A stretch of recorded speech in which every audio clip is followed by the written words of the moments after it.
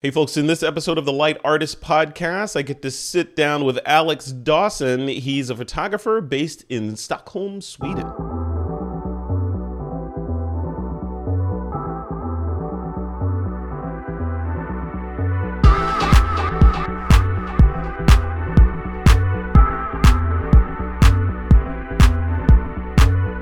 Hey folks, welcome back to the podcast. I am your host, Frederick Van Johnson. Today, like I said in that little intro there, I'm sitting down with Mr. Alex Dawson, who is one of the artists in the Alpha collection, the initial collection dropped from Light.art. He is based in Stockholm, Sweden, and has a ridiculously amazing body of work. We're going to talk about that. We're going to talk about his gear choices, his art, NFTs, all of that stuff. Alex Dawson, welcome to the show. How's it going? Hi. Thank you so much for having me on your show. I'm really excited to be here. Yeah, no, it is good to have you here. Thank you for taking the time to do this. I know you're in the middle of preparing for a trip somewhere. Before I want to talk about that because that's been on the tip of my tongue since you brought it up, and then we'll talk about introductions and all that. Give us a foreshadowing of where you're going. You're about to go on a trip. Where is it to? Yes, I'm just packing to go on a 2-week mine diving exploration trip in Southern Europe, Germany, Belgium this time, a little bit of France also. It's just with friends, so it's no work this time, but for me to practice what I'm doing, I have to go underwater to test the things. I can't really practice in my living room, so going into a mine environment is the perfect situation where I can control the light. It's always pitch black, usually clear visibility, and I can usually set up the underwater studio that I like to work in and create my art. Yeah, we're going to talk about that. Thanks for doing that foreshadowing, as I'm really interested about what goes into cave diving, especially cave diving and photography combined.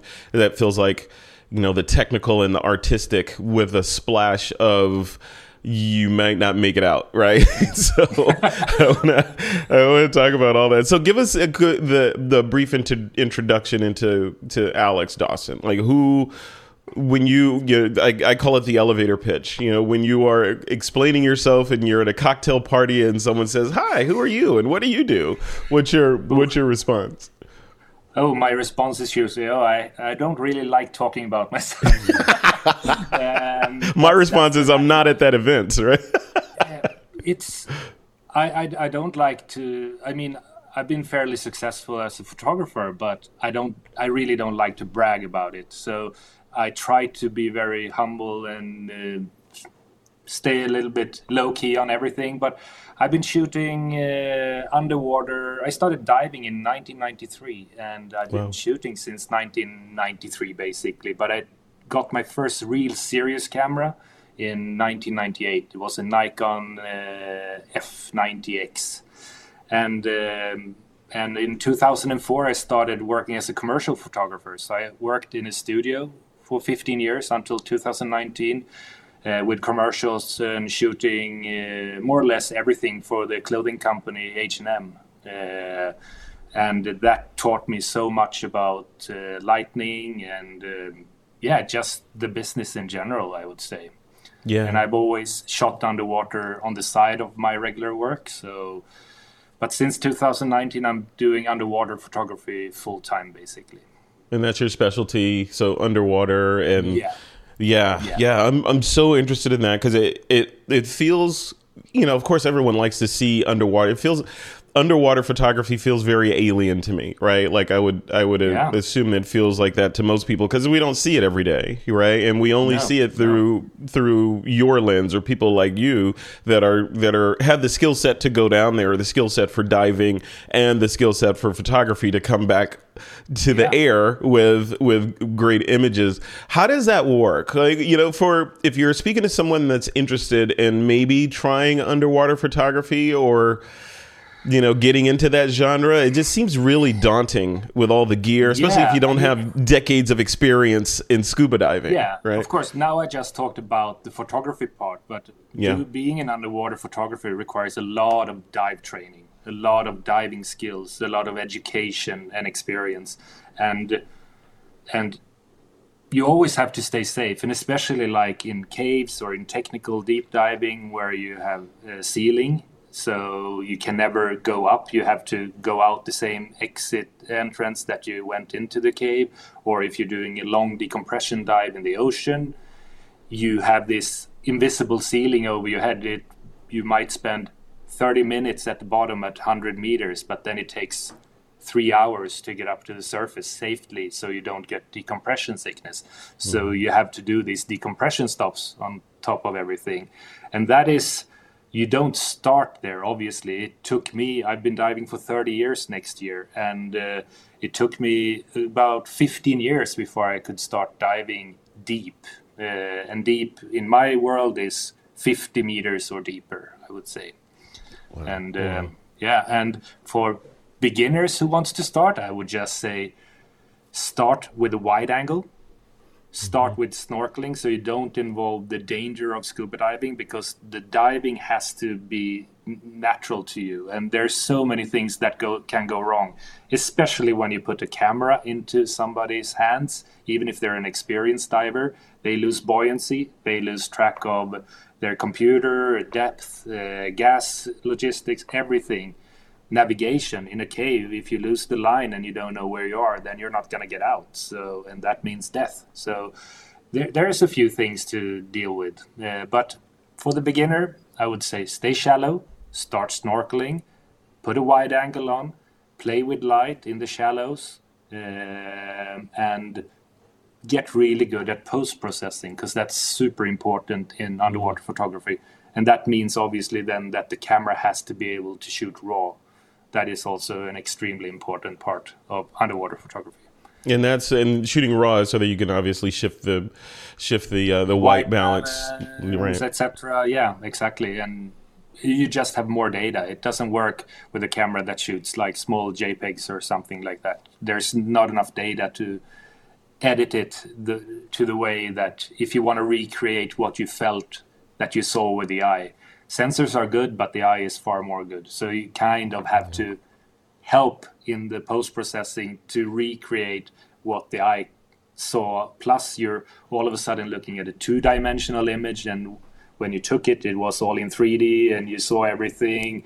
Everything is vibrant, and you have sounds and everything. So when you get the 2D image, I kind of need to enhance it a little bit more so that it creates the feeling of being there. And many people say that they can feel that when they watch my image. Many people say, your images always looks better than it was in reality, but that's kind of what I want to reach, because otherwise I can't, I don't know the English word, but I can't give them the experience that I'm feeling when I'm under there.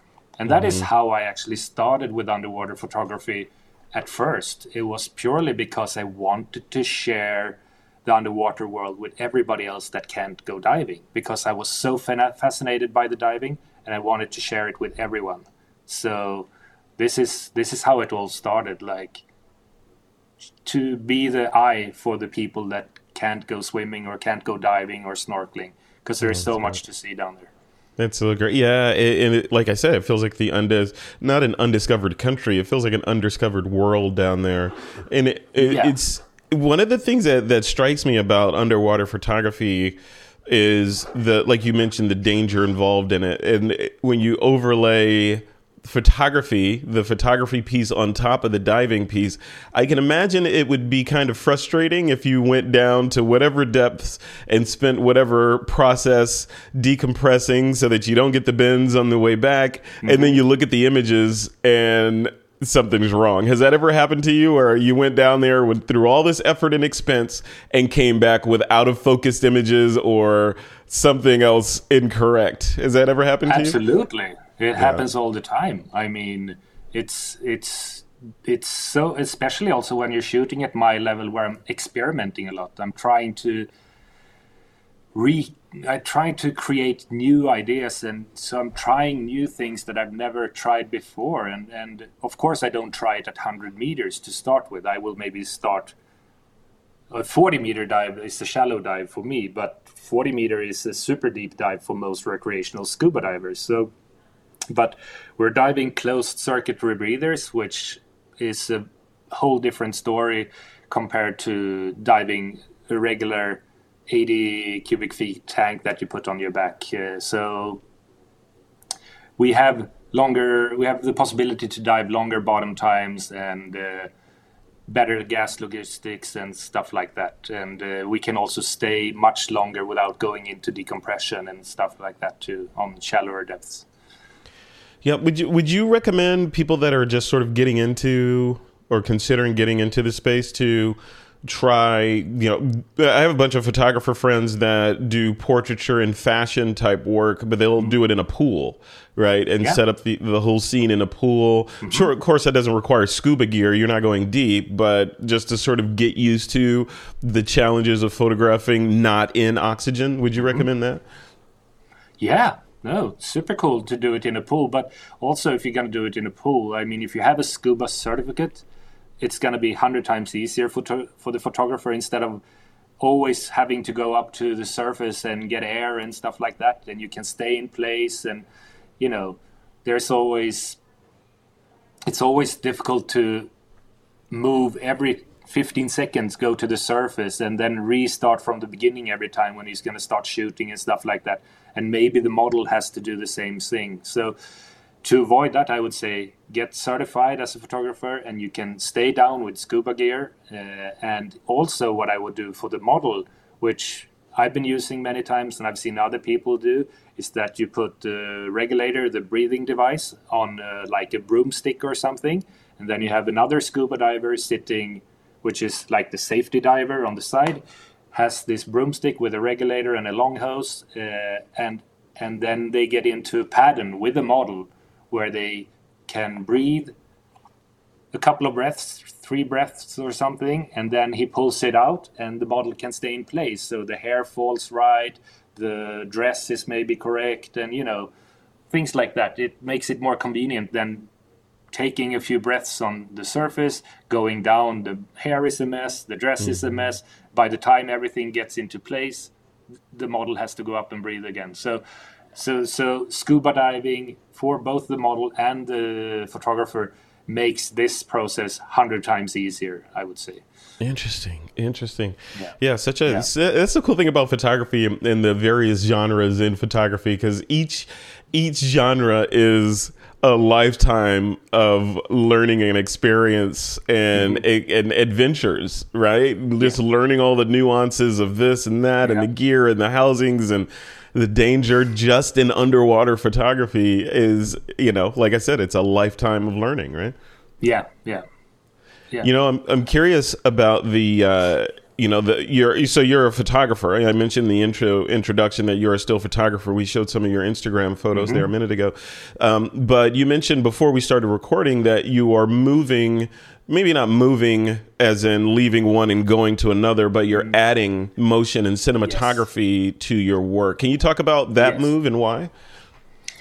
Yeah, I started moving towards cinematography basically when the Nikon Z6 II and Z7 II came. And I still have it, the Atomos recorder, Ninja 5 recorder. And that was a good setup, but I was happy, but not 100% happy. So it wasn't really until the Nikon Z9, when it came now in December last year, that I got the video camera that I've been waiting for to really make the big move of shooting more video. And I've been shooting for some artists' music videos. One that was actually Emmy nominated a couple of years ago. And then this year I also shot another music video, and a few years ago I shot some backdrop for a big artist here in Sweden where they had like this backdrop on stage on the Sweden tour. And I shot it with a Phantom Flex 4K, which is a super slow motion camera that can shoot up to 1,000 frames per second. So we shot a lot of slow motion scenes for underwater slow motion.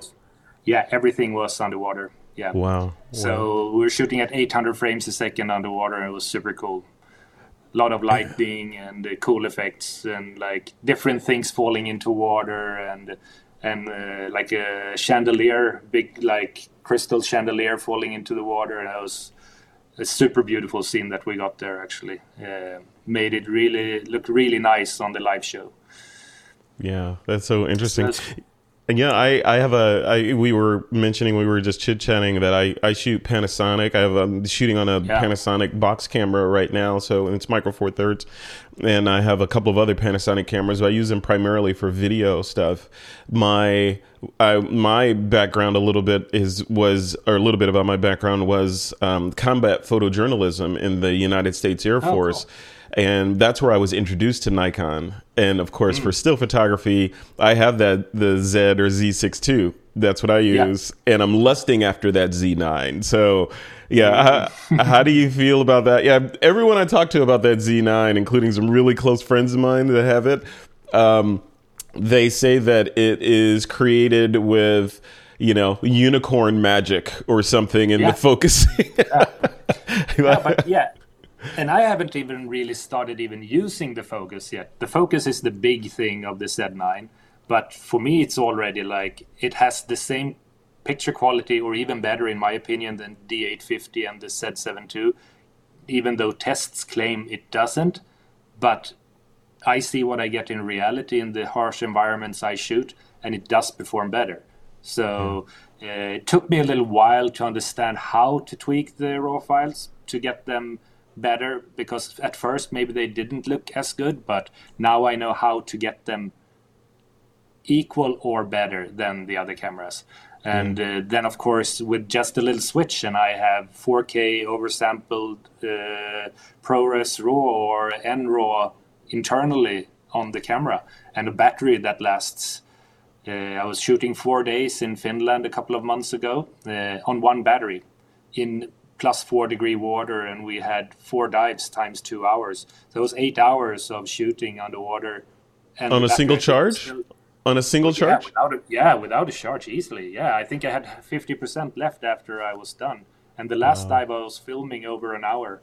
So, it's just magic.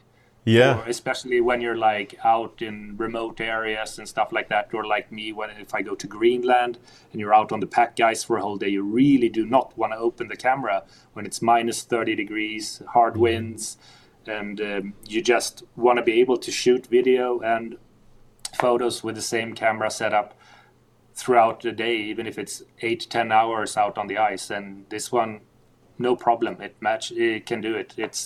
The battery doesn't drain. So that's great. So battery and focus. Is the Z9, obviously it's your primary camera now. Will you keep other cameras as backup cameras? Are you moving to a full Z9 kind of pack? Yeah, I have the Z7 II still. I think my idea was to keep it, but I'm starting to realize that I haven't touched it since I got the Z9, so I think I'm not going to keep it. Yeah. Or get rid of the other cameras and get a backup Z9, right? That's it. That's all I have too. Yeah. It's a big camera, though. I mean, do you want to see the camera? Yeah, let's see it. I mean how it is with the underwater housing. Look at that. So this is the underwater housing with a large dome for fisheye or wide angle setup. And I have all the functions on the camera here. So I have zoom, and I have custom functions, display, playback, lots of ports for HDMI 2.0 out, and optical, and then you have the back like this. So no, it's a super sweet camera. Can reach all the functions that I need plus a lot more. Wow. What does a housing like that cost? This housing is around $6,500, excluding the dome port and the extension ring. And you need different extension rings for different optics. So I have 3 different rings because there's 3 different optics I use. I use the 815 fisheye zoom lens. I use the 1424 the new Z 1424S, and I use the Z 2470S, so the new primes. The 2.8? The new zoom 2.8 zooms, exactly. Yeah, exactly. Yeah. And the fisheye, and so 3 different rings. And so the whole setup with the dome port and extension ring is around $9,000, I would say. Wow. So that's just the housing, and you add in the Z9 part in there. What is the Z9 retail? I think it's around five for body 6. only. In Europe, it's $6,000, I think, but it's cheaper in the US. I think it's 5 there. Actually, you were lucky. Yeah. Have you seen the account? I'm lucky. I don't know. I'm sponsored by Nikon, so. Yeah. Well, see, there you go. So yeah, you got the hookup. So what happens when the So that's obviously those prices are out of reach for a lot of people, right? And does that mean that they should give up on their dreams of underwater photography, or is there a cheaper way to get into the genre? There's cheaper ways. You can go. I mean, the cheapest Nikon camera, I don't know. I think it's called Z50 maybe or something. I think it's under $1,000, and you can get cheaper housings for those cameras, and you can get like splash and surf housings maybe for around $1,000 also, or maybe like an Icolite housing for $2,000. So there are options. You can definitely get away much cheaper, and if you want to go even cheaper, you take your phone and you put it in a housing, and the phones today, especially the ones with the built-in wide angle, I mean, that will take you so far. I mean, the phones today are the sensors, the brand new phones, top models, they're so good. I mean, they're really moving forward on the phone market. It's interesting. I have the 13 Pro Max, and it's so coming from, like I said, the old days of combat photojournalism and film and all that. These phones, I don't even know if you can call them a phone anymore, but these new phones they're magic, in terms of things you can do. And I think in a lot of ways they alter the definition of what's possible. And even rooms in some cases. For example, in this room here in my house, I can do this whole show if I wanted to using the phone and have it at a higher quality. Yeah, a higher quality than television stations 10 years ago could do with just the phone, right? Absolutely.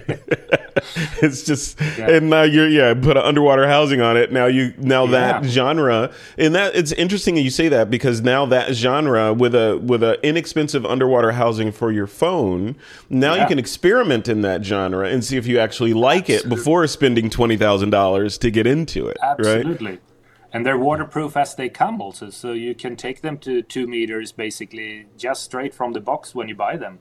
If you just want to dip in a pool or stuff like that. So, I mean, it's crazy. The underwater photography possibilities these days are opening up for billions of people, basically. And we're only in 2022 as we record this, right? So presumably there will be phones next year and the year after that will be even more capable. So really crazy. So Alex, what drew you to underwater photography versus the dozens of other genres of photography? Why underwater with all the danger and expense and planning that goes into it? Yeah, it was like I said earlier, I would say it's probably the fascination. I was so fascinated when I got certified as a scuba diver. And I had to show everybody else what it was like being there underwater. And I did some cave dives already in 93, which I definitely were not supposed to do. But I was 19, immortal and everything, and you just think nothing bad can happen when you're 19. And I got some lucky shots in a cave already back then, actually, and that was on film, obviously, because it was 93, and that's basically that's the story, I would say. And now you're doing it. Do you believe that there's merit in specialization? In other words, if someone wants to be an underwater photography, should they solely focus on underwater photography and is being as good as they can be at that, or should they experiment in different genres and maybe start merging genres like fashion and underwater, or that kind of thing, macro and underwater?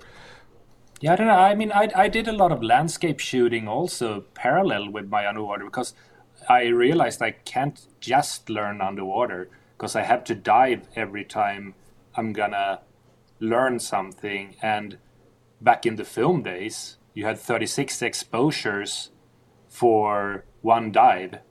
Mm-hmm. And you maybe could maximum make 4 dives per week besides my regular work. So that meant only 140 pictures a week, and that most photographers takes the first hour when they take a walk these days. So so I had to shoot on land also. I would stand on my balcony and just shoot out over nature, and I shot a lot of landscape, nature, wildlife, just to get good with aperture, shutters, ISO. Started pushing film a little bit and experimenting with black and whites and a little bit of everything. I think people, they usually, if let's say you're super interested in cooking food, of course, then you should be shooting food. I mean, it's kind of natural. I mean, whatever other interests you have should probably be the area where you should specialize in, because knowing about something a lot and knowing the environment or knowing that area helps super much to be a better photographer in that area. Like if I want to be a wedding photographer, that's the best thing. I mean, I like weddings, then I will become a good wedding photographer. I can guarantee. I mean, that's how it is. Whatever you're interested in, you will be really good at, I think. That's how it works for me.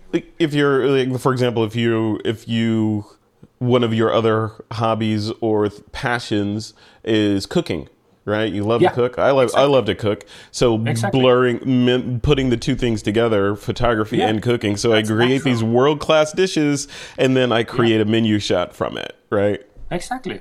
Yeah. That's natural. I mean, I think that's so. I think the genre that people will like, but of course they should experiment and try other genres before they just settle with one. And you might start off in one area, and then you transition slowly, because you meet people along your journeys, and you get a lot of positive feedback on your motorbike shots, but not on your food shots, even though you like cooking. But your motorbike shots that you took on a friend's bike race or something, they got super good feedback on your Instagram or whatever. Then you get more interested in that, because that's what gets you attention, maybe. Mm-hmm. And then you start shooting more motorbikes and other bikes and stuff like that. So it transitions all the time. Like your audience kind of steers you. Wherever you get response, I think, also helps. Yeah, and I wonder about that. Is the question then becomes: do you follow your passion? If you're in that example, the motorbikes versus underwater, or cooking, underwater, or motorbikes versus cooking. Yeah. So you love cooking. And you love taking photos of the food. That's where your heart is, and that's where your passion is. However, when you put photos of your motorcycle or your rides online, it gets exponentially more views and attention. As the artist, what do you do? Do you shoot more for the likes and for the exposure? Your interest for that will even increase more naturally, I think.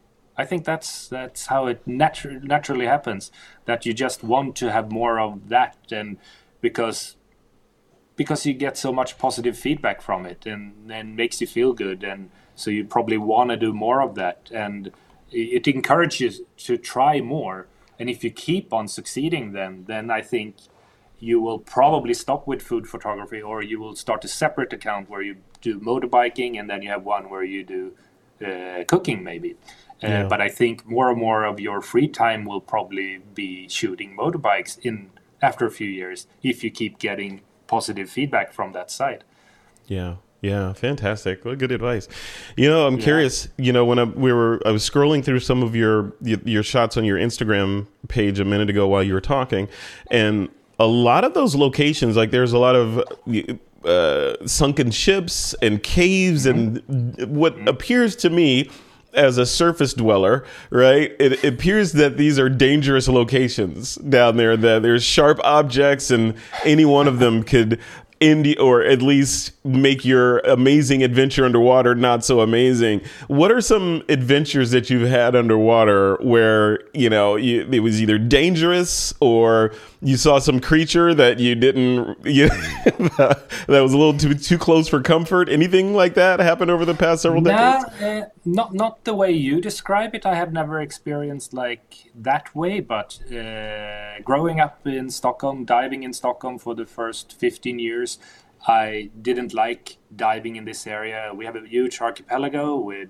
quite deep waters, quite dark waters, not so good visibility if you're in the archipelago. If you get out in the open sea and the right time of year, you can be super lucky and have 30 meters visibility.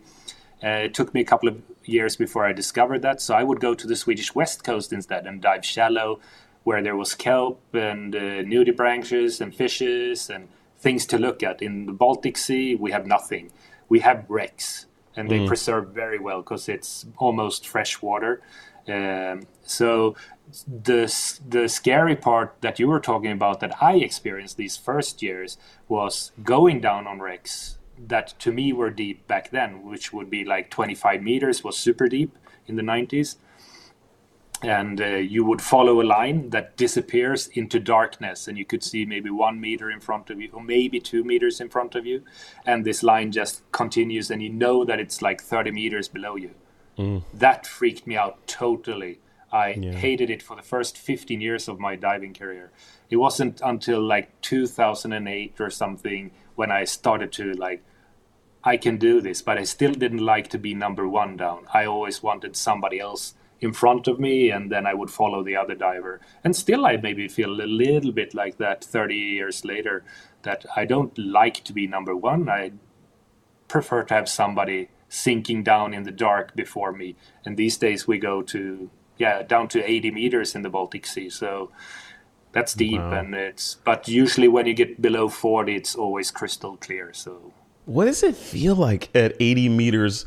With 80 meters, I don't know what that equates to in, multiples of atmospheric pressure on you, but having all of that pressure. 9 bars, yeah. Is it 9 bars? Yeah. So 9 atmospheres of pressure pushing down on you. What does that feel like as, a fragile, basically a bag of water, right? How does that feel? I know.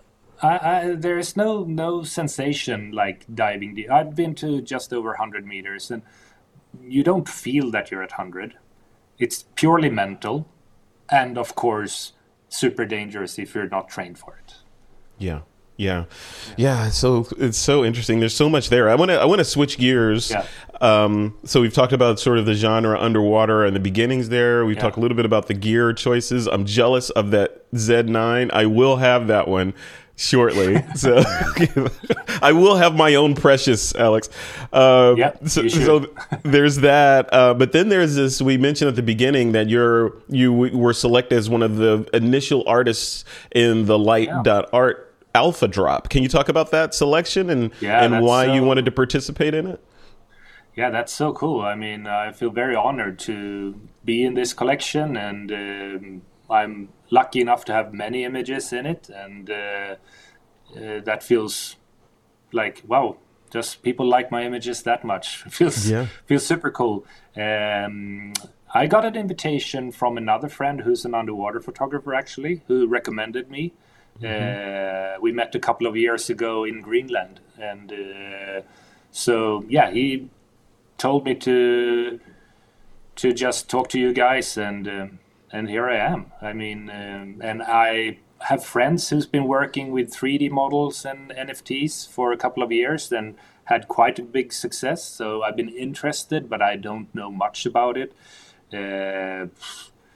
when I was told I had to get a Discord, my son got very excited because he's on Discord all the time, of course, and and he had to teach me a little bit about Discord, because I was like, man, I don't understand anything, but he showed me, and now I understand a little bit about Discord also.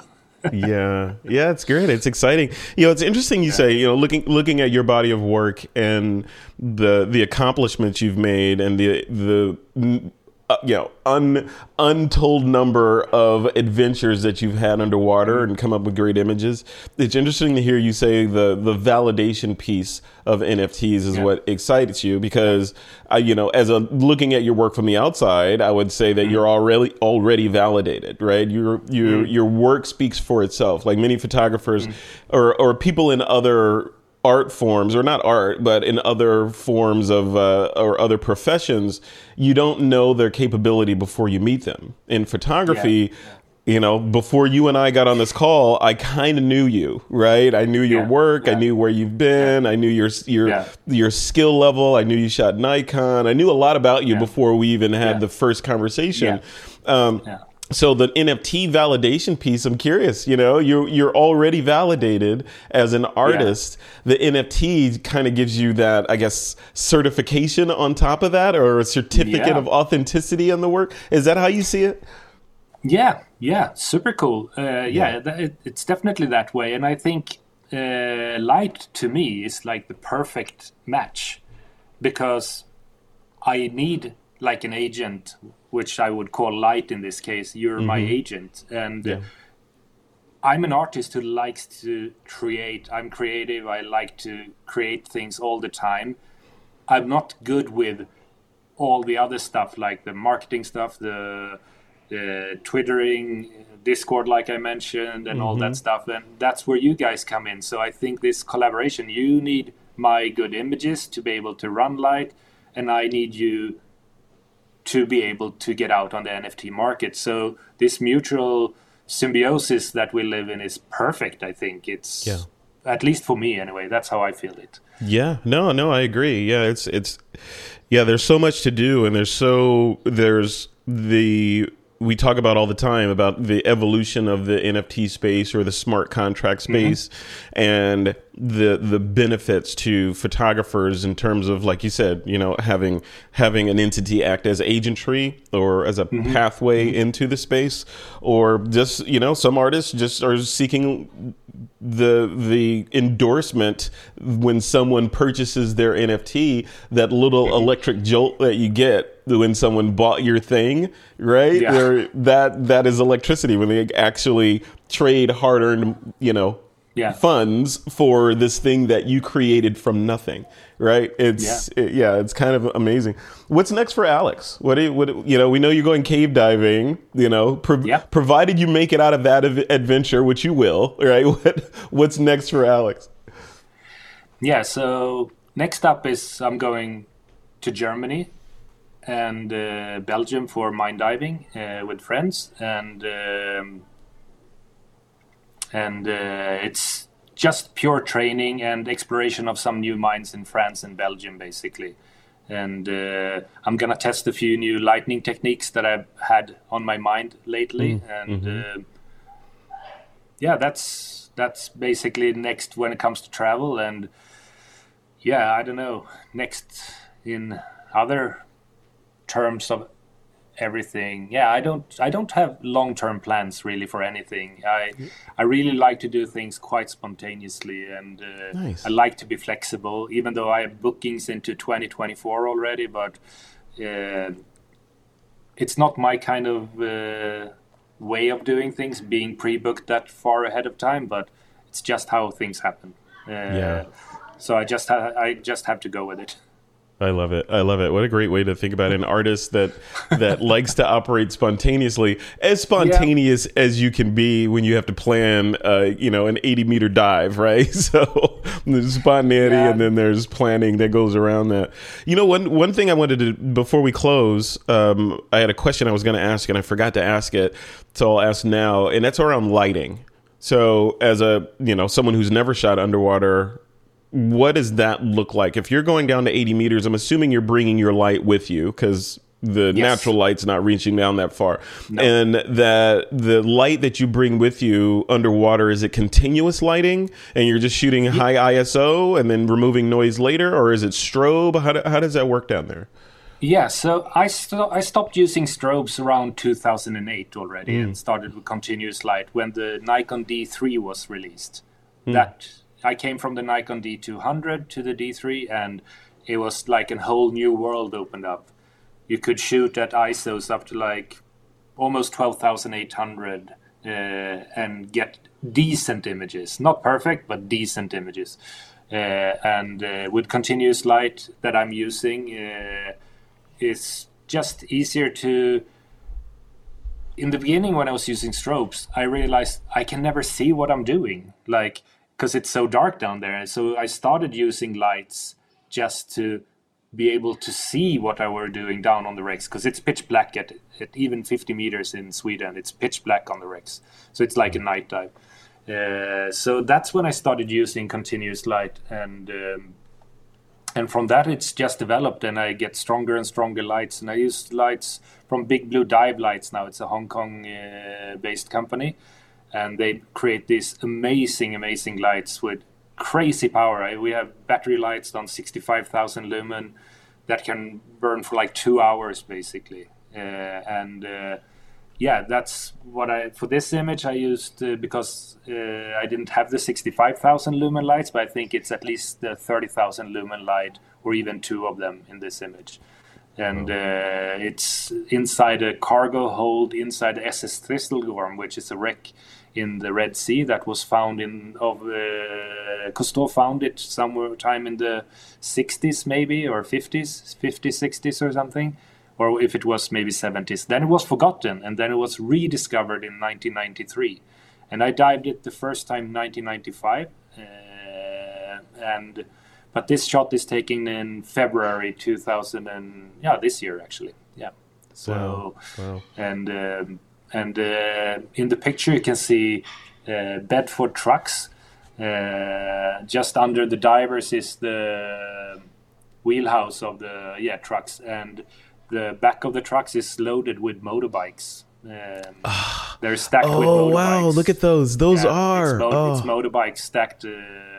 So this was all military equipment on this ship. It's definitely the best wreck dive in the world, and it's only 32 meters deep. So with the rebreather that we dive, we can spend 2 hours down there and do minimum decompression after. That's great. So super cool dive. Looking at the shot, so in no bubbles, looking at the shot, I'm thinking, well, now I see you're setting up the shot, right? So you're placing the lights, so it takes time to swim around and place the lights and get the composition and then orchestrate. Are you guys talking to each other? I'm guessing you're wirelessly communicating down there, right? That would be so wonderful to have. I mean, wonderful and not wonderful, but it would be wonderful for shooting to have communication underwater so that you could talk to the divers. I would prefer if they couldn't talk to me, but if I could talk to them anyway and say a little bit left, a little bit right, okay, swim next to each other, pair up, aim your lights the same direction, like micromanaging them. But instead I try to do a good briefing before. I try to dive with divers that are used to diving with me, and a lot of briefing, and then I try to just dive around, look naturally, and just act like you're looking at things. Like dive, have fun, try to swim a little bit parallel. Try if diver 1 has the light pointed one direction. Try for number 2, try to aim your light slightly the same direction. And then I just move around with I have an underwater scooter also that I move around with to move faster. And then I just burst images basically from different angles and stuff like that, and that's how it happens. And I definitely like their primary lights, as you can see in these 3 images that you've just shown, are all kind of pointing towards the same area. And like in the first image, they were all pointing at one point, so they were coming from 3 different directions, but they were all pointing at one spot. And on the other 2 images, they're all pointing kind of the same direction. It just makes it pleasant for the eye. Yeah, great. Look at that. That's just beautiful. Yeah, and I can't imagine what in this shot that we're looking at right now. And folks that are listening to the audio version of this, make sure you check out the YouTube video where you'll see all these images that we're showing. But Alex, on a shot like this one, is it completely? If you turned off all the lights, would this be completely pitch black where you are? This was at sunset in the Red Sea. And this is a deep wreck. The bottom is over 50 meters, I think, or around 50 meters. So it was dark down there. This is probably shot at ISO 3000 or 2000 at least, and maybe 30th of a second shutter speed and aperture 5.6 or something like that. And so it's dark. I would say it's very dark. You can still see, but no, the lights makes a huge difference, I think. Yeah. And like I said, I'm always trying to use the DPV, diver propulsion vehicle, underwater scooter, because the gear we carry on these technical dives when we do deep or cave dives or stuff sometimes have up to 4 80 cubic feet tanks, which is the regular tank that a regular scuba diver uses on the back. We have 4 of those on the sides of our body. Then we have a rebreather on top of that. I have a camera rig that's like 10 kilos in the water. I have maybe 15 kilos of lights. And then you have a DPV also, and sometimes a video rig on that also. So sometimes I go in the water with like 200 kilos of equipment, but once you get in the water, you're neutrally buoyant. And swimming with so much gear underwater is very exhausting, and you move slowly. Plus, with deep dives, you increase the risk of decompression sickness. So by having a DPV, you can move faster, move safer. You can cover more distances. Like if I'm shooting a group of divers and I continuously want to shoot them from the front because I don't just want butt shots, then I can pass them with my DPV, turn around and shoot a couple of shots of them as they're coming towards me. Then they swim past me. Then I take the DPV and drive past them again. So I can get more shots by working with a DPV. Yeah. So it's a super good tool, but there's a lot of things to keep track of, and a lot of technique, a lot of charging, a lot of work, basically.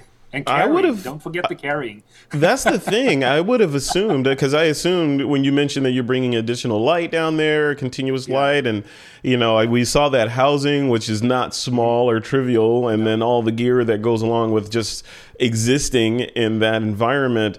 I would have thought that you would have an assistant or a Sherpa or someone down there following you around that you're directing. Put a light over there while I'm putting a light over here, and let's meet here and do the shot. So you're doing it all yourself. You're like, carrying it and shooting. Yeah, and my team. It's not just me. My team has exactly equally much equipment, except that they don't have a camera, but they also have DPVs maybe. They have 15 kilos of lights. They have 4 stages, which each stage is like 25 kilos. So, it's a huge operation, and no communication underwater. So everything has to be briefed before. And then, of course, the most important part is that we look at the images afterwards and do a debrief. What can we improve for next dive? So this is why it's so important to dive with the same people over and over again. Yeah. And to be fair, I mean, if I would calculate my dive experience, the dive equipment, the danger, the few people that can do it and everything, I mean, it would be impossible to set a price on that would be fair according to all. If you factor in all those things, nobody would be able to pay me as an underwater photographer to do jobs, unfortunately, because it's that expensive. So you have to put so much extra in just to be able to do it. If you don't have the passion for it and you think you're just going to do it as a job, you will most likely not succeed. It has to be passion and work. Otherwise, it's never going to work. And skill. Yeah. Passion, work, and skill. Because all of that stuff. Yeah, all that stuff. And then, so all of that overhead, getting to the location, the lighting, the communication, and planning and prep and all that. Yeah. But then the traditional photography comes into play, composition, exposure, all that stuff. So now once it's all set, now you're a photographer, and you have to think like a photographer, right? Yeah, and then we have the rebreather that you need to keep track of, and it's 4 oxygen cells that you need to keep track of, that they're giving you the right PO2 of oxygen all the time. If it's too high, you will die. If it's too low, you will die. So, but we have computers and dual computers that takes care of this, and we have backup systems, and we have vibration systems. We have head-up displays that sits by your eye that blinks green if everything's okay. We'll switch immediately red if something is wrong and vibrate. So there are alerts, but it's just the diving has to come natural. You have to be able to do that part. Once that's 100% set and safety is taken care of, then you can start thinking about photography. You can bring a camera. Yeah. Are there any wrecks that are either new or old that you're interested in diving? I guess there's probably a few new wrecks in the Black Sea right now that would probably be interesting to go down on. Yes, I guess. But, I've heard about those. But I was part of a huge discovery 12 years ago. My friends found the world's oldest. They found a wreck with the world's oldest champagne on board. So I was part of that mission, and we recovered over 180 bottles of champagne. Which is from 4 famous or 4 still known of champagne houses, one of them being Veuve Clicquot. And and I think 80 bottles of those 180 we took up were in perfect condition. So they have been recorked or maybe even rebottled. I'm not really 100% sure how that happened. And they're selling for like $40,000-$50,000 each now on auction. Wow, congratulations. So they were from 1823, I think the ship was sank, something like that. So 18th century champagne. Tell me you got a sip of that. Tell me you got at least one sip. You know what it tastes like. I did not, but all my friends have, because I was not part of this discovery. I was with my family on holiday, so I wasn't there, but they called me and they said, "Oh, hey, Alex, you really need to get back. We have this super cool project. We're going to bring up champagne from the bottom. And it was 50 meters deep in the Baltic Sea." Oh, that's crazy. So they tried it once or maybe even twice, actually. And they were drinking it in small plastic cups. And then afterwards, they realized, like, every cup that they had and they were drinking was, like, worth a car, like a small car. At least, or a house in some places, right? So, but you only live once, right? So why not? Well, Alex, thank you. Thank you for coming on. It's a pleasure chatting with you. Congratulations on your body of work and your inclusion in the Alpha Drop from Light.art. And good luck on this next adventure that you're going on, this cave driving. Much. Yeah, I'm looking forward to seeing the shots on your Instagram. So, very cool. You. Yeah, cool. Great. Thank you. Thank you for having me. And I'm so excited about the drop. Yeah, you're welcome. You're welcome. Thank you. We'll talk soon. I'll see you in the Light.art Discord. How about that? Yeah, Discord. Okay. Take care, Alex.